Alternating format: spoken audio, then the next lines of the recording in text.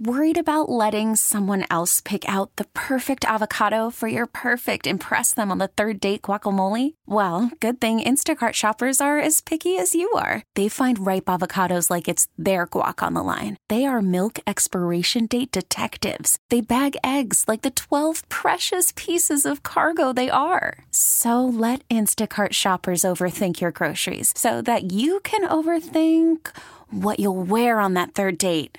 Download the Instacart app to get free delivery on your first 3 orders while supplies last. Minimum $10 per order. Additional terms apply. It's time for our daily tech and business report. Today we're joined by Bloomberg News reporter Maxwell Adler. Facebook parent company Meta plans to open its first ever brick and mortar store in Burlingame next month.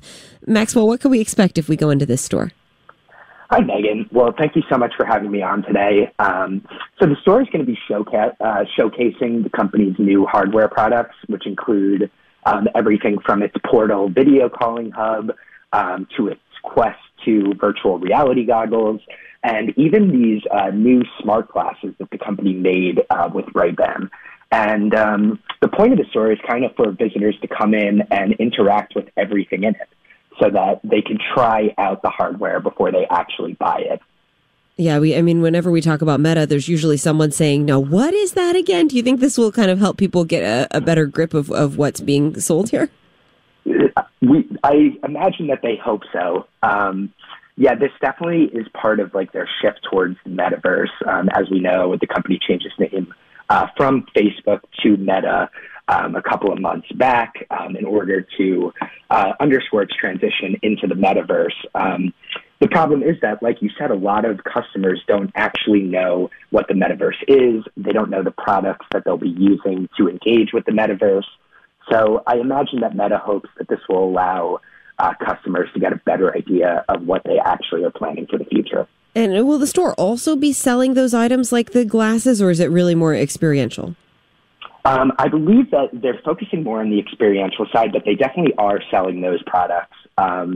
A lot of other major tech companies have run into some problems with their brick and mortar retail stores in the past. We know that Microsoft said it would shut down its store locations permanently, even though it will continue to invest in online sales. And in March, Amazon said it would close its physical bookstores, the Amazon 4-star locations that were popping up across the country over the last couple of years. I wondered if that was less of a failure or more of that there's more pop-up kind of culture for that. Is that kind of the future? These places really giving us an idea of what they're selling and then going back online? I think you might be right about that. I think it might just be more of the slow transition towards e-commerce away from brick and mortar. Companies might find that in the future they're better off just going with these pop-up type stores.